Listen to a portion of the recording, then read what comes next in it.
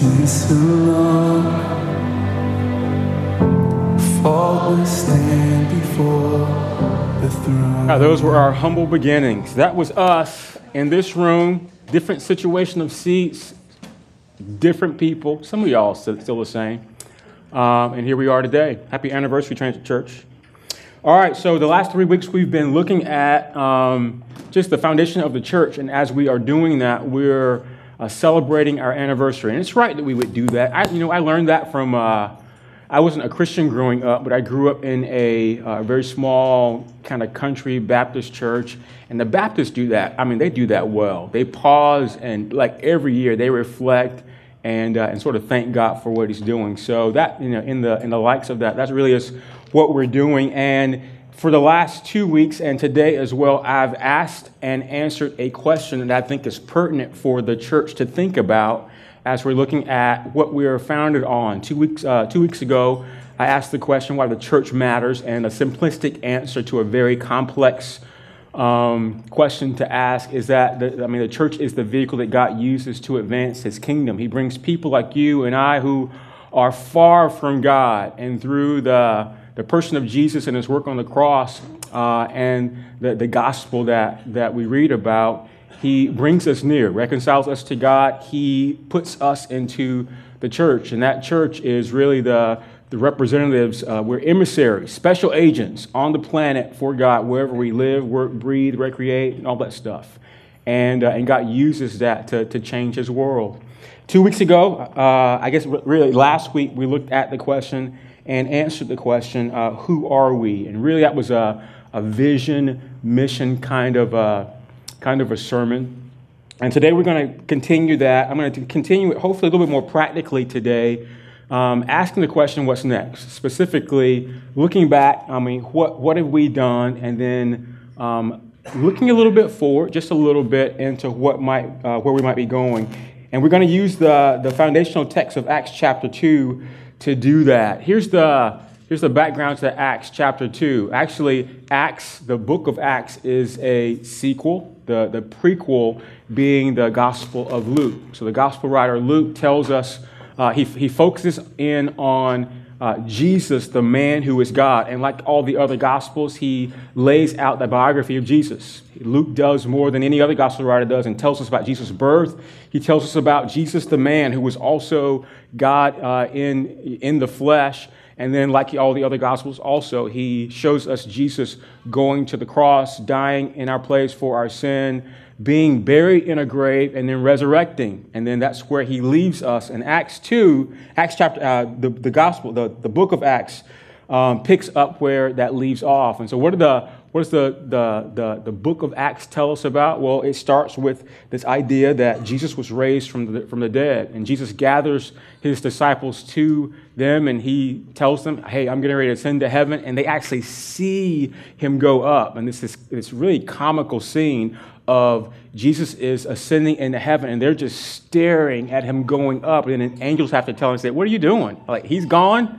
He's gone to heaven to do his role, seated at the right hand of God, and he's going to come back just as you've seen him leave." And one of the most important things that Jesus does next is he sends the Spirit.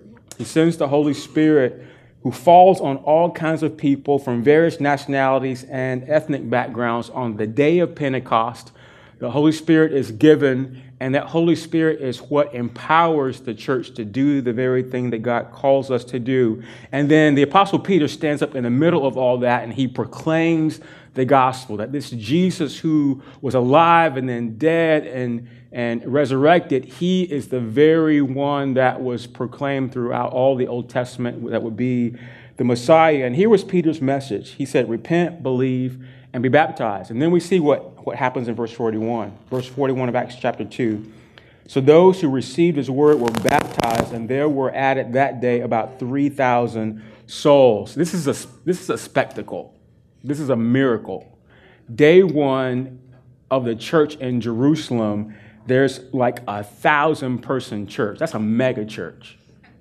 That's like a church planner's greatest dream and worst nightmare in the same moment. I mean, if you're a church planner, you got really, I mean, 3,000 people. You're just like, oh my gosh, yes, I'm a mega church pastor on my first day. And then after that day is over, you're taking a deep breath and go, oh my God, what has happened? I've got 3,000 people, and there's no church planter. There's very few church planters, let me say that, except for Andy Stanley, I think, who had maybe 5,000 to 10,000, and the Passion Church in Atlanta that had Chris Tomlin as a worship leader that had maybe 20,000. There's no one besides those two that wants 3,000 people on one day of planting a church, but there they were, 3,000 people. And when we look at the early church, it's hard to explain this miracle, this spectacle that happens in just natural language. It really was a move of God.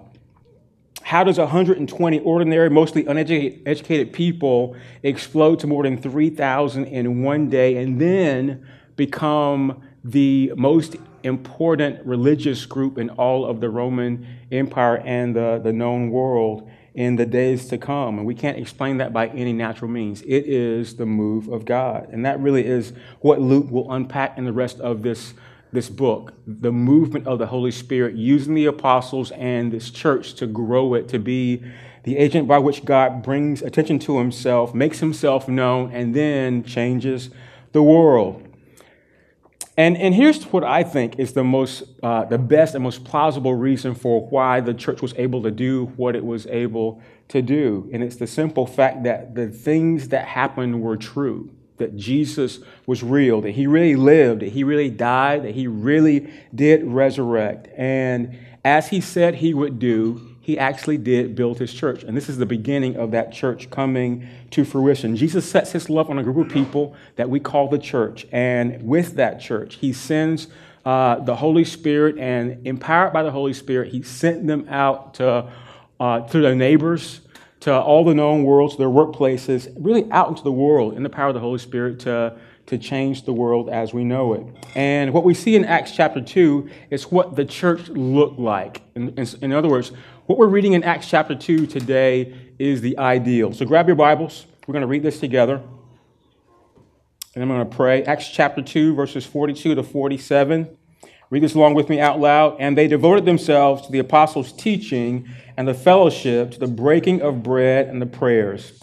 And awe came upon every soul, and many wonders and signs were being done through the apostles.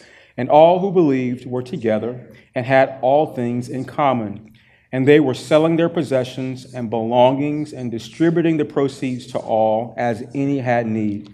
And day by day, attending the temple together and breaking bread in their homes, they received their food with glad and generous hearts, and praising God and having favor with all people. And the Lord added to their number day by day those who were being saved. This is the word of the Lord. Let's pray.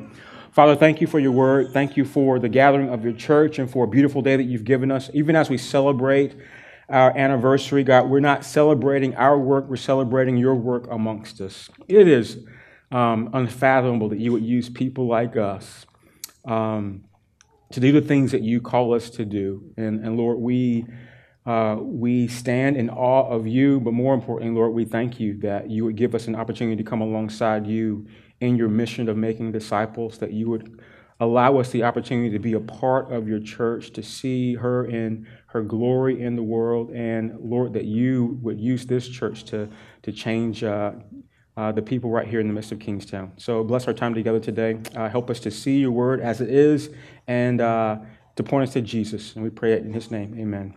Amen. All right, so we're going to continue talking about vision, and we're going to use Acts 2 to sort of help us to do that. We're going to look back on the first 5 years of our church, project forward a little bit, and ask ourselves, what is next for us as a church? But here's the reality, at least from where I stand. Even as we try to look forward to what might be ahead for our church, we really can't do that without an accurate understanding of the foundation of the church. And that's what Acts chapter 2 gives us. It gives us really the foundation for what the global church is built on. When we look back at the foundation of the church, what we're doing is reminding ourselves of the church's roots, of where she came from. Who is the church supposed to be? What did the early church do? And having settled that, we use that to drive who we are supposed to be. And Here's what I'm convinced that Acts chapter 2 tells us about the early church, and it's one word. It says that they were devoted. Look at verse 42. And they devoted themselves to the apostles' teaching and the fellowship, to the breaking of bread and the prayers. They were devoted. What does it mean to be devoted? It's to make a wholehearted commitment to something. It's to give yourself completely away to something. A devoted family man is going to give himself in various means to his family. Not his needs, their needs. Not his wants, their wants. He's going to make sure that those things are right for them more than just himself. A woman who is devoted to her business gives her time and her energy and her resources managing and growing that business to whatever her goals might be. And Luke here is writing that the early church devoted themselves, and he lists 4 things in particular. And then he tells us about several things that were the outworking or the fruit of that devotion. And the reason why the early church was devoted, why they gave themselves away to these things, is because they had bought into the reality that there was a man, a Savior named Jesus, who had radically given himself away to them for their good. And so what Luke describes first was a devotion to teaching, specifically the apostles' teaching. I think it's important that Luke mentions this first. It tells us what the church is built on. Jesus says in John 17, this is the night that he was betrayed, this is the eve of his crucifixion, that John's gospel tells us he prayed that his disciples might be sanctified by the truth of God's word. And what we're reading here on the heels of Jesus dying and resurrecting and ascending into heaven is an indication that Jesus' prayer came true pretty quickly. Luke is writing the history of the early church and saying already, moments after Jesus died, that they were depending on and being devoted to God's word. The word teaching here is a Greek word, didache, is the word doctrine. And so if we would simply look back to Peter's sermon in Acts chapter 2, it gives us just the indication that the focus of the apostles' teaching was nothing other than the doctrine of Jesus. And what did Peter preach about on the day of Pentecost? He preached that Jesus of Nazareth is the Christ, that Jesus is the seed of David, that he's the anointed one. He's the very one that God promised, the Messiah, the seed who Genesis chapter 3 prophesied would crush the head of Satan and deliver his people from the consequences of sin and death. Not only is he the Christ, but he's the Lord, the one who is to be exalted at God's right hand. It would be wrong for us to superimpose a 21st century revelation on the early church, but in the full extent of what Luke means here, he says being devoted to the apostles' teaching means that they were adhering to the authority of the Bible. Now, these Christians here, these early Christians, all they would have had were the scrolls, the manuscripts of the Old Testament. But in the full meaning, what Luke is saying is the church is to be a fellowship where the Bible is loved and read and studied and obeyed and relied on. Ultimately, what Luke is saying is that what the apostles taught in this day, what they orally said, and eventually what will be written down is Scripture. And what Scripture says is what God is saying. And that was the authority they believed in. So they were devoted to the apostles' teaching. But they are also devoted to fellowship. And this word fellowship has gotten a bad rap in our day, hasn't it? I mean, fellowship has been relegated to chit-chat and finger foods in the fellowship hall of church. Or a fellowship in church is a church that just likes to eat. Y'all have been a part of those, right? I mean, we're going to do that afterwards here, right? I mean, it's an important part of the church, fellowship. Here, the original Greek is helpful. Fellowship in the Greek is the word koinonia. In the New Testament days, it wasn't just chit-chat and finger foods. It actually meant that they were sharing all things in common. So Luke provides us a vivid picture of what sharing looked like for the early church community. He says in verse 44, and all who believed were together and had all things in common, and they were selling their possessions and belongings and distributing the proceeds to all as any had need. Now, does that mean that we as a church today are supposed to give up everything we got because somebody else has a need? It doesn't say that your stuff isn't your stuff and that you can't voluntarily keep your stuff if you want to. It just says that these people had so much in common that they were willing to let go of the things that they didn't need to help those who were in need. And sometimes they probably gave up things that they did need for the good of mankind. Particularly, the word common here comes from the same word group as the word fellowship. And so what did these Christians have a common thing in? They had a common faith in Jesus. And their common faith in Jesus, that they had been forgiven of their sins, that they had been immersed into the life of the church, that they had been given a common fellowship of the Holy Spirit, made them such that they were led to share all kind of material things with those who didn't have as they did. I like what verse 46 goes on to say. Luke uses the word together. In the New American Standard, it's the word one mind. In other words, somehow their common faith in Jesus made them united. Because they were a disparate people like we are. They were coming from all different kinds of cultures, a couple different languages. They would have had different ethnic backgrounds, much like we are today. But he says that they were united, and as they met each day in the temple courts and gathered together in each other's homes, this consistent fellowship of the early church gave its members a sense of responsibility towards one another. So they were devoted to the apostles' teaching. They were devoted to fellowship. They were also devoted to worship. This is both a reference to their fellowship, but also a reference to their worship. The two went together, and we'll see that later on in the text. There is a definite article in the Greek before the word bread in verse 42. And so it technically reads that they were the breaking of the bread.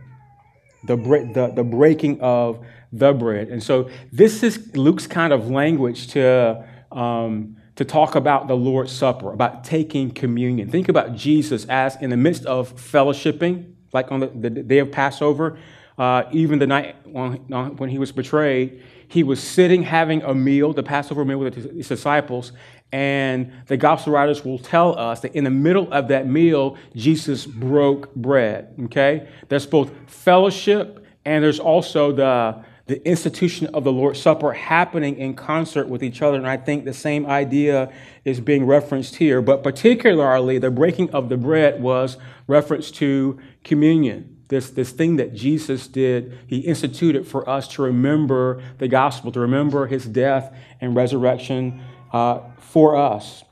And the other aspect of corporate worship, of course, being prayer. Again, in the Greek, there's another definite article here. So it's not just that they were praying as they were fellowshipping, but it says they were rendering the prayers. In other words, there was a formal liturgical sense of praying that they used as they came together collectively as the church. And so what would that have been? They would have sang and recited the Psalms. They would have come up with doxologies from the apostles' teaching. They would have started to create creeds at this time from the apostles' teaching and well. I think in the big picture, we can stand back. Think about this. The apostles' teaching, fellowship, worship, and prayer. How did the spectacle of the early church happen such that this church grew from 3,000 and the Lord kept adding to their number day by day? All these things were happening in concert with each other, but you can't negate the fact that they actually were praying. Perhaps the praying wasn't any more pronounced than all the other things that they were devoted to, but definitely, the more I pastor, the more I learn. There's nothing that we do that if you aren't praying about it is done from a godly sense, with the Lord is in it. And so it was their devotion to prayer that helped all this to happen. And so what's the extent of the early church's devotion? The apostles' teaching, fellowship, worship, and prayer. And we're not going to take time to go through the rest of these verses, but all the other verses really are the outworking. I call it the fruit of their devotion. And what does the text tell us? It says they believed and had all things in common. They were devoted to a few things, and the outworking of that is that they all believed together and had a lot of things in common. People who came from all different kind of backgrounds and had different upbringings and definitely different thoughts about how life should live, but God had a common Jesus, a common fellowship in the Holy Spirit, and they resulting of that, they had all things in common. They willingly shared their possessions. They gathered and they scattered, fellowshipping. And I like particularly what Luke writes in verse 47. And this is a semblance of evangelism. He says, the Lord added to their number day by day those who were being saved. In other words, they believed so much in the apostles' teaching and knew intuitively that their witness was important that it wasn't just they were occupied with learning and sharing and worshiping, that they forgot about their own personal stake in talking about Jesus and the gospel that they had believed in. They didn't forget about their witnessing. And so here's a couple of things to notice in this text, and then we're going to move on to some other things. Notice they didn't say a few people devoted themselves. They didn't say it was the paid staff of the church that devoted themselves. They didn't say it was just the leaders, the volunteer people, this special old couple that was sitting in the congregation that just loved everybody, and they were the ones that were devoted, and they mentored everybody else to be devoted. It tells us it was a they. You see that in the text?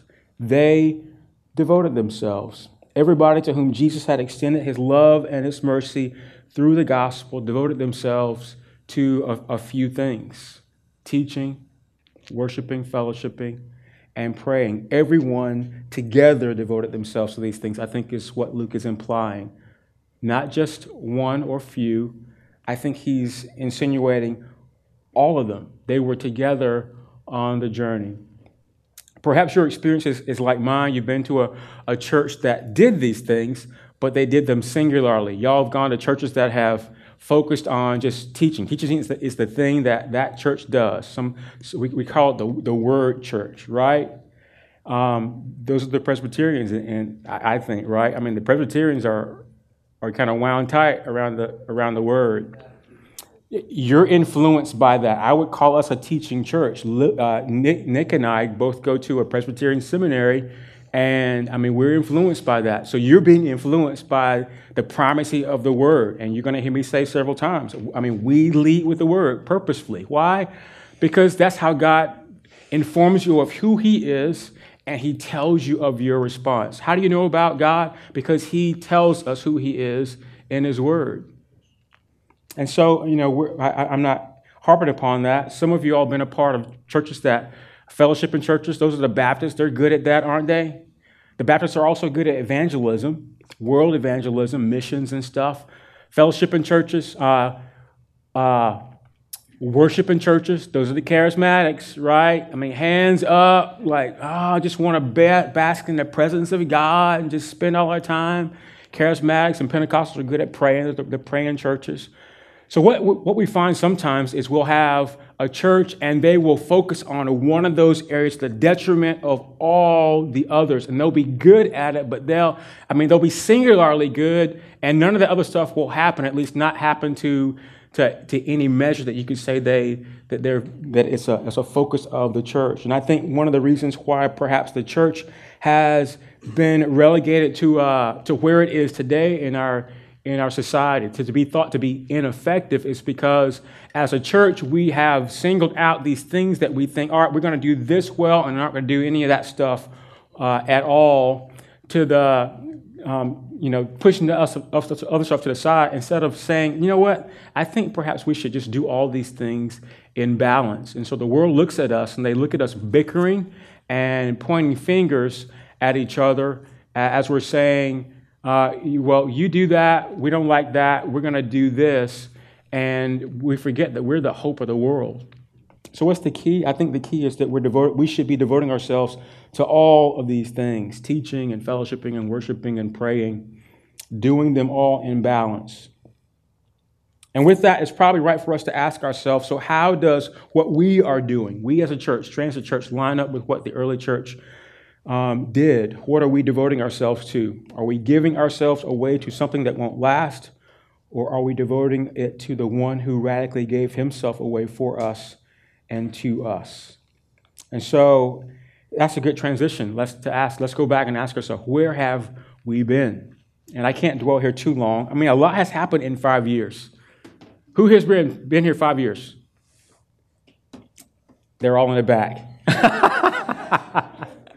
Who here's been here 4 years? Check it out. A few of y'all. Who here's been 3 years? Who here's been here 3 years? Yeah, you've come and gone. There's a couple of y'all. Who here's been 3 years again? Anybody here been here 3 years? 2 years? 1 year? Some of y'all didn't raise your hand. Less than a year. All right. That's a good number. All right. So I can't rehearse all that we've done. So I'm going to very quickly sort of sum it up with two pictures, really, two themes. The first is fruit. The other will be struggle. So fruit. We've seen a lot of fruit in 5 years. And here's the first area of fruit. It's maturity. We have gone from my family and a dream. We were in North Carolina. I was on church out of staff, and we just had a dream that it took 10 years to come to fruition for us to get to this place. So we started a community group. Actually, we announced that we were planning a church in my mega church in North Carolina, and it's a military town, and we had some military folk that were moving to the D.C. area, and we brought about 6 families and some strap hangers. Strap hangers is a parachutist term, so for those of you from Fort Bragg area, you know what I'm talking about, right? So strap hangers, and we put our house on the market, and people started leaving, like military families. Y'all pick up and leave when the Army says leave, don't you? And then we had a few other people, the Jagways and the Duhames, and Dre and Febby left way ahead of all the rest of us. I mean, it's just a few of us. And then we got here. We set up in our house, put our kids in public school for the first time, and then we called everybody, hey, let's have a potluck. You bring some food. I'm going to tell you about a church I'm trying to plant. And we started having church on Sunday afternoons, and we did that for 6 months, and the Lord added to our number. We started talking and thinking and praying about what it might look like to build a gospel-centered church where, that we would create here in this area in Kingstown.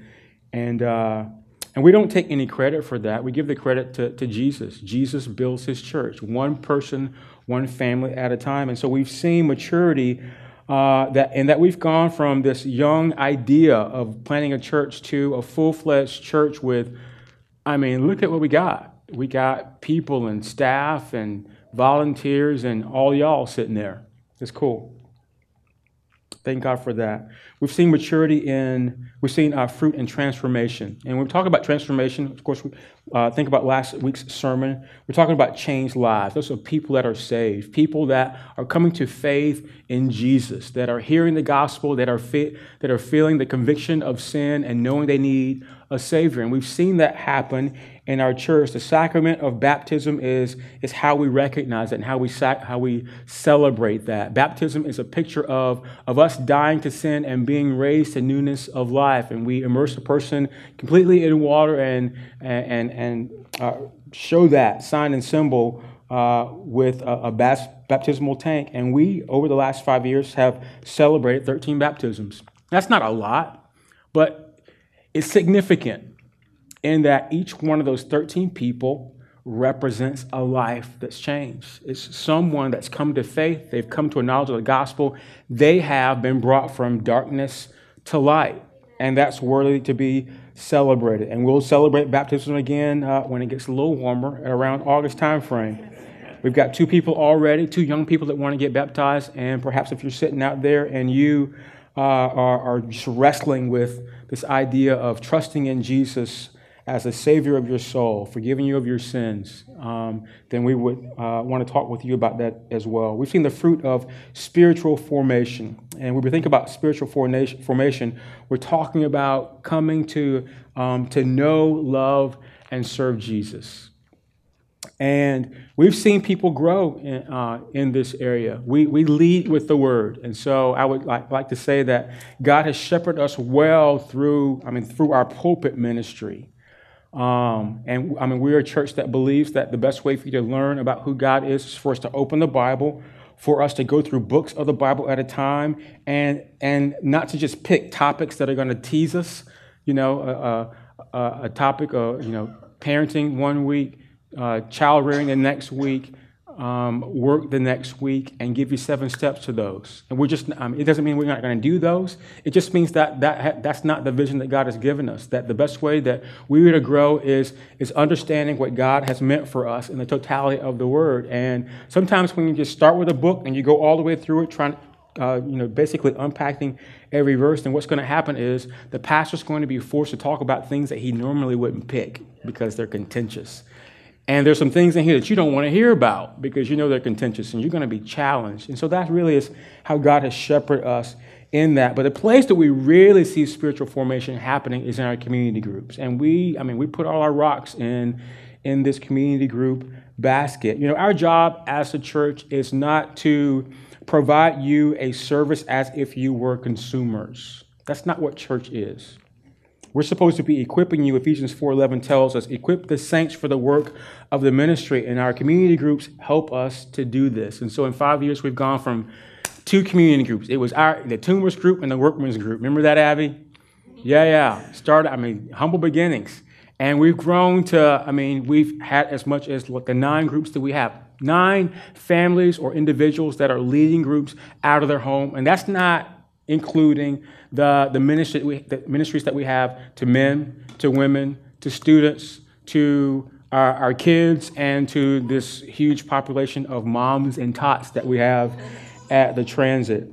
And a year ago, we started a precept community group for people who just wanted to learn how to study the Bible, and that's gained traction and grown fruit.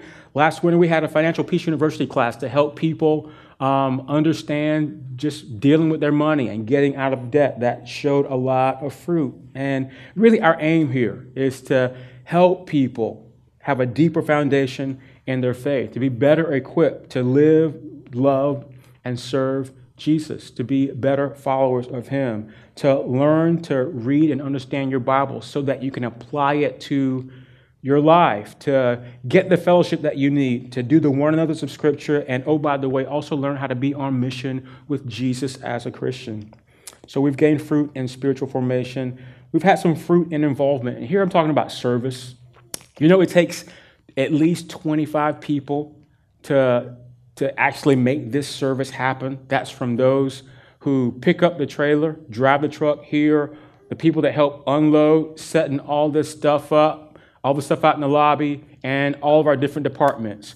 Media, worship, guest services, logistics, definitely kids ministry back there. There's like 15 to 20 people right now back in kids ministry helping to disciple all the kids that are back. There's as many kids back there as there are adults in here right now. We are a church of families. And there's another 21 people that are involved during the week to orchestrate our community group structure. Another 21 people during the regular week to orchestrate our community group structure. And these, I think, are indicative of how we are. We're a church like every other church. We're a church of volunteers who love the Lord, and consequently, because we have the same common faith in Jesus and the fellowship of the Holy Spirit, who love each other. Here's the truth. Nobody comes to a church and immediately thinks about serving. We want to come in, sort of sit down, get the lay of the land, trying to figure out what church is all about, right? We want to do that. But I think that one of the neat things about our church is that many of you jump right in really quickly. Half of you are military, so I think that helps. You understand the sort of ins and outs of not wasting your time and sort of getting in because you might not be here that long. There is a tendency to look at serving and approach it in the sense of it's a task and there's plenty of people to do the task. And so we think about, there's somebody else can open the door, somebody else can plug the coffee pot in, somebody else can make the coffee, somebody else can serve the kid, set the kids ministry up and serve those people back there. It's a job to be done, and I know somebody's got to do it. But I would like you to give you this other perspective. It's not just a job that has to get done. Surely it's a task and someone needs to do it if we are to be the church that we need to be. But that's not just what is going on. Here's what's going on. When we are involved, when we serve, someone is using their gifts to show God's servant heart to the body of Christ and to those guests that worship with us. And that's what you're doing. So when someone greets you in the door, they're showing you hospitality as a representative of who God is. Why? Because God is a hospitable God. God is so hospitable that he loved you when you were his enemy and welcomes you into his family when you've sinned against him. And who does that? And so Some of the things that you experience when you come to our church, they're purposeful because we want you to be invited. We want you to feel the welcome, not just of people, but welcomed by God himself and, through us as his agents. We're trying to set a culture of welcoming people. We don't serve coffee so you can have your perfect consumeristic coffee as you're sitting down, listening to Jeff or Nick preach as if we were some spectacle, right? Like a movie theater. That's not what we're doing. We serve coffee as an aspect of our hospitality to aid people in connecting so you can talk and hang out around the atmosphere of the church, the people of God, and that you would feel welcome in the midst of that. A little bit of culture and spiritual things together to set the mood for us wanting to be together and growing together as a church. So when we are serving in those different ways, we're showing God's heart in a very powerful way. And the last thing I'll mention is our missional endeavors. We've had a lot of fruit in this area. People ask me all the time, what are you doing? How are you involved in the community? And we're involved in a lot of ways, both locally and globally. Probably one of the best sermons that I've preached is a sermon that the recording didn't get caught. It was the last sermon in our Philippians. It got distorted, really. It was the last sermon in our Philippians series. And I don't brag about my sermons ever. But this was a good one. And maybe I'll preach it again sometime. But I talked about when you are a part of a church and you're giving of yourself and giving of your resources, you take credit for all those things that the church is doing. Here's what the Transient Church is doing. We're involved locally. We partner with 3 nonprofits: Bethany House, that aids abuse victims; Assist Pregnancy, that comes alongside couples that are thinking about aborting their baby and tries to help them come to a different decision; Central Union Mission, that serves the homeless population here in D.C. and Northern Virginia. And of course, these nonprofits serve the neediest parts of our community. What do? We come alongside them, mostly with resources, but every once in a while we actually go and do projects. And we've done projects for every last one of these different organizations, and we're involved with them. Some of you ran the race, walk, run thing for Assist Pregnancy yesterday, and they're going to use those funds again to help people who need it. We partner with Young Life, a ministry to teens that are in our schools right here at Hayfield. Why? Because our young people, from student all the way down to the kids back in kids ministry, they're not the church of the future. They're the church right now. They are. And we want to be discipling them right along with discipling ourselves, so that they feel like they are part of the church, that they are the church, and that we know that the church is going to exist beyond our lifetimes. And Young Life is one of those organizations that goes where the teens are, embeds themselves in what kids do, the activities they do, and tries to befriend them to introduce them to Jesus. And we love that. We partner with Heart Song Counseling. They are a counseling agency that comes alongside of the church to help us in the counseling services that are beyond me and Nick's grasp. We support 2 missionaries. We support a couple that's going to Japan. They are a unique couple. They are musicians, and they're going to use their music as a unique avenue to church plant in Japan. And then we've got the Tempies. Where are the Tempies at? Stand up, Jordan and Cassie. All right, these 2 are special. All right, these 2 are special. They were a part of our core group. They are professional videographers and photographers. And they came up here for jobs, found us through a sister church in North Carolina, just normal part of our community group, and starting out our core group. Helped us launch the church. We're here for 2 years, and then somewhere God just gave them the vision that they need to quit their jobs and go on a mission field, using the expertise that they had to tell the stories of churches and nonprofits all around the world. And so I told them when they started doing that, it's going to be hard to go back to a day job.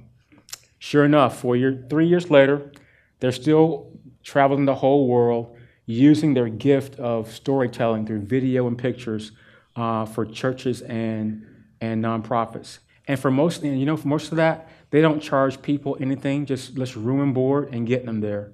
And we call them our own. So we say they're still members of Transit Church. You can give to them through our website, and they're here on our anniversary. I mean, who does that? They're like true missionaries. They came home for anniversary. Bless you guys. We provide benevolence to church members in parts of our community where life gets overwhelming. And oh, by the way, we're a church planting church. One day we're going to actually have someone that we're going to come and raise up in our church, and we're going to send them. We're going to have a meeting, like I had my meeting in North Carolina, and we're going to ask a few of you to actually leave our church and go with somebody else to plant their church somewhere else. It won't be Transit Church. We don't want to have another Transit Church, but it'll be whatever that person names their church. But as a part of the Acts 29 Church Planting Network, this is our mandate. We give away 10% of what you give to the church every month to church planting. We support 9 churches right now, churches like us that are somewhere in the process of starting a church, and we give a lot of money away to do that because we think that church planting is a great way to extend God's kingdom. I could talk about a lot of other stuff. We are a young church of young families. Again, there's more children. There's as many children back there as there are here. You guys are fertile. We are a fruit-bearing church. We are. There's also something unique that God is doing here. God has, for whatever reason, we do have a lot of babies, but God has given us a lot of young couples that are infertile. And I'm being serious here. And through that, we have become an adoptive culture. The Mihokes adopted Kansas. Today, we've got a new church member. The Mihokes are here today with Justice, a baby that they're rescuing. He's a preemie, and this is his first day at church. His mother was a drug addict, and so there were traces of PCP in his system. And think of a couple that would take a baby in like that and make him their own. There's nothing but God that can do that, and it's in our culture to do that. I could say a whole bunch about that. That's cool. All right, here's some struggles. I only got 2. The first one's diversity. And you're thinking, what are you talking about? Isn't it crazy? We aren't special in this. There's a few churches like us, but this is unique. I'm a black pastor. All right, all y'all on the internet listening, I'm a black guy. And I'm preaching to a 60% room of white people. Yeah, there's no secret in that. We've had a couple people that actually visited our church because they wanted to see the spec. It's like, what is this? And there are some that would come into our setting and say, you know what, we are a diverse church, and we are. But I don't want to settle with that. Here's what diversity means for me. We want our church to reflect our neighborhood. And y'all know that the world comes to D.C. And right here in Kingstown, the world is here. And that's a hard church to build. A church where the world is represented, but that's what I keep praying for, that somehow we would be able to get one at a time, and that we would be just like this mix of culture here, that we would be a reflection of the community that we live in. More importantly, I don't want any of us to be surprised when we get to heaven, because there's going to be all kinds of people that you might not deal with down here. They're going to be up there. So get to know them down here. We want to be racially and generationally diverse. Racially, we want to resemble our neighborhood. Generationally, we want the church to be where everyone is not the same age. I love it that Dick and Bonnie are back from their winter hiatus. We need them.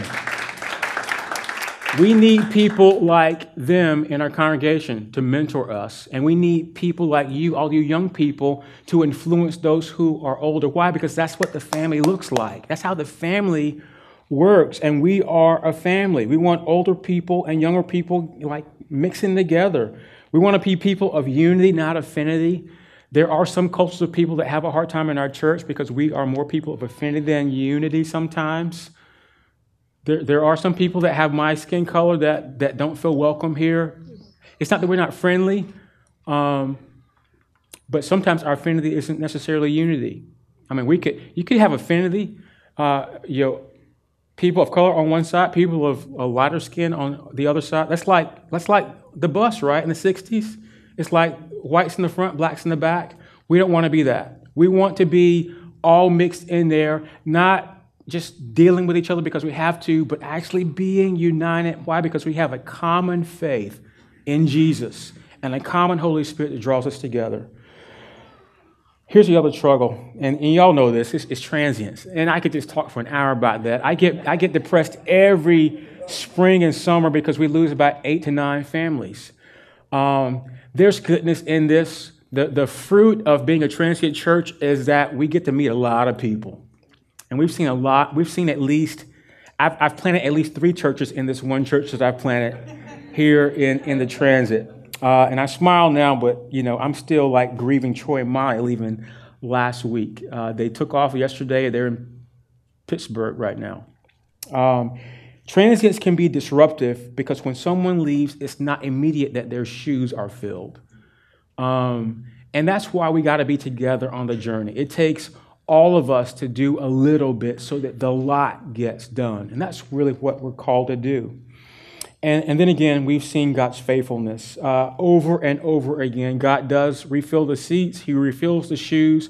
And what I'm impressed by are the many of you that just jump in. You jump in where there's a need, when we articulate, hey, we need somebody to do this. But here's what's special about many of you. You jump in where no one has even asked you. So I'm going to continue to ask you to keep doing that. So that's looking back. Here's what's coming up. What's next? Would you be offended if I say I honestly don't know? I don't. And it would be wrong for me to stand up here and give you some trite platitudes and just like pep rally kind of stuff like, yeah, we're going to go charge the hill. We're not going to go charge a hill because Jesus hadn't told us to charge a hill. I don't know what's going to happen to our church as much as I don't know what's going to happen nationally because this current administration, like something new happens every day, doesn't it? You don't have to answer. It does. I don't know what's going to happen in your life, but I'm okay with that. And I don't necessarily know what's going to happen concretely for our church. I like what one pastor said. This is an old guy that pastored the church for 30 years, and he was asked the question of how he did that, how he lasted in the same church, pastoring the same people for so long. And his reply was, we cried a lot, we prayed a lot, and we waited on the Lord a lot. And honestly, no pastor in my shoes wants to, that's not a good vision. I don't want to hear that. Right? I mean, I want to say, well, we changed the world. We saved a lot of people. We baptized a lot of people, and we saved a lot of marriages, and we're a mega church now. That's not what he said. He said, we prayed a lot, we cried a lot, and we waited on the Lord. And I think that's the vision that we need right now for our church. Just coming alongside and being the church to each other, but also being the church to our neighbor. That's the kind of church that I think we're supposed to be. So I don't know what the next 5 years will hold for Transit Church, but here's what I know. God's going to be faithful to you and your family. If you're here for a year or 2 or 3, He's going to be faithful to you. He's going to give you what you need more than what you want. He is. He's going to challenge you from the pulpit because that's what Nick and I are called to. He's going to draw you closer to Jesus by the Spirit. He's going to mature you and flourish you for His glory. And I know that He's going to do the same thing for our church. God is going to be faithful to us as a church. He's going to lead us and use us for His purposes. And here's our job, to keep pressing into God, to try and discern what He's trying to do. Here's some specific things I want us to focus on. Being a healthy church with healthy pastors and staff, healthy elders, healthy volunteers, healthy systems. I am excited as I could be that it's taken us 5 years to get here, but we are finally at a point where we have a plurality of elders, of elders who are going to be around for a little bit, and who Jeff is not the only one leading the church anymore. I sort of guide us along, but like from really on everything. I'm not the one that you should come to ask, well, what should we do? I don't make those decisions by myself anymore. Thank the Lord. And so if Jeff should just fall out or just something should happen to Jeff, the Transit Church is not going to depend on Jeff. And we should thank God for that. We want to be constantly making disciples of Jesus who love God, who love one another and the world about them. Why? Because that's our job. That's our mission, to make much of Jesus. We started this grand experiment this year with Nick at the helm of working on our community groups. We want to grow our church primarily by growing our community groups, welcoming our neighbors into our homes and helping them to learn about not just the church, but about Jesus and what it means to serve and to love Him in our homes, and then perhaps they might come to church. That's our grand experiment. Community in our day can be hard, and so I think it's important for us as followers of Jesus to focus on that. And so that really is one of our aims this year, to have Christ-exalting community groups throughout all of DC. We want to continue to lead with the Word. In Acts 29, we call this our air war. Okay, it's the thing that sets the tone for everything else that we do. And so we'll continue to open books of the Bible. Next week, we're going to open the book of Mark, and we're going to study that for the fall, sort of going on a journey with Jesus. What does a journey with Jesus look like? We're going to look at and find that out in the Gospel of Mark. And in this fall, we're going to do something different. We're going to talk about redemption from the book of Exodus. Exodus shows the deliverance of Israel from their plight and slavery out into freedom. And we're going to take that book and that idea to talk about some of the things that trap all of us as people. What are some of the habitual sins that hold us in bondage? And I think that's going to be something that's going to help us set an atmosphere where we're not wearing masks as Christians. And I just want to challenge all of you to press into that when we get to it. So here's the last question I want to ask. What's your part? What does it look like for you to come alongside our church to respond to stuff like this? Because this vision isn't just for me and Nick. It's not for our paid staff. It's not for our volunteers. If you call Transit Church your church, it's for all of us. And I want you to prayerfully be invested in who we are as a church, so that your commitment to us you don't have to get something from us to be committed to us. That you're invested because you know that you're supposed to be a devoted church member, right? And so here's 6 ways you can be devoted. I'm going to give these real quick, and then I'll be done. First, let's be devoted to gathering together. What does that mean? Come to church. I'm serious. As a pastor, I want you to come to church. If not my church, come to somebody else's church. Come to church. As a Christian, you're supposed to come to church. Why? Because the Bible tells you, don't forsake the gathering of yourselves together, but do it all the more as you see the day approaching. You need us. But we also need you. So gather with the church so you can hear the preached word. You can receive the sacraments. They are efficacious to you. There's something that happens when you're sitting under preaching and you're receiving communion that you don't even know is happening. And God wants that to happen in your life. And you do that. You gather with the church, not because you get what you get out of it, because when you come, you bless others by your presence. We can be devoted by scattering together. So church is not just Sundays, but it is when we leave. So here's the thing. You're a missionary. And God wants you to be a missionary in 2 ways. Firstly, He wants you to be a missionary from the sense that you are leaving here, meeting as a community. So getting to know your neighbors and inviting them into fellowship with you. And you're doing the wonders of Scripture. But He also wants you to be a missionary from the sense of that you're reaching together, that we do outreach, that we know that we are being sent. You know why Nick does a benediction at the end of the service? Because we're sending you out as emissaries to the kingdom of God, that you would go and be His representatives in your neighborhood, where you work, as you recreate, letting people know who Jesus is in the flesh. We want to pray together. I heard Mark Dever say 2 weeks ago at Together for the Gospel, prayerlessness is self-confidence. And we have, in our short 5 years, been a little bit self-confident. All right, there's nothing that we will do as a church that, unless we bathe it in prayer, is going to be worth it. So I want to be a praying church, and I want you to come alongside us and pray. We have every second Friday, we have corporate prayer and worship. I'd love to see some of y'all out there praying with us. We pray for the needs of our church. We pray for the needs of our community. We pray for our nation, that Jesus would be exalted through our lives to His glory. Let's be a church devoted to serving together, not because of what you get out of it, but just asking yourself, how can I help? Why? Because that's the thing to do as a Christian. And lastly, we want to be a church that gives together. We don't talk about giving here a lot, but we need your resources. One day, we want to move into a building. Absolutely. Praise the Lord, yes. Be praying for that. Pray that we will find an 8,000 to 10,000 square foot building in the 3 square radius of Kingstown, and that we would have favor with God and men, and that He would make it so. Let it be so in Jesus' name. Pray for that.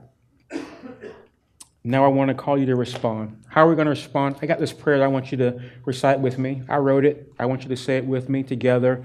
And then we're going to corporately sing a song together. We're going to corporately receive communion together. And then we're going to corporately eat ice cream to celebrate our 5-year anniversary together. Stand up and let's say these words together.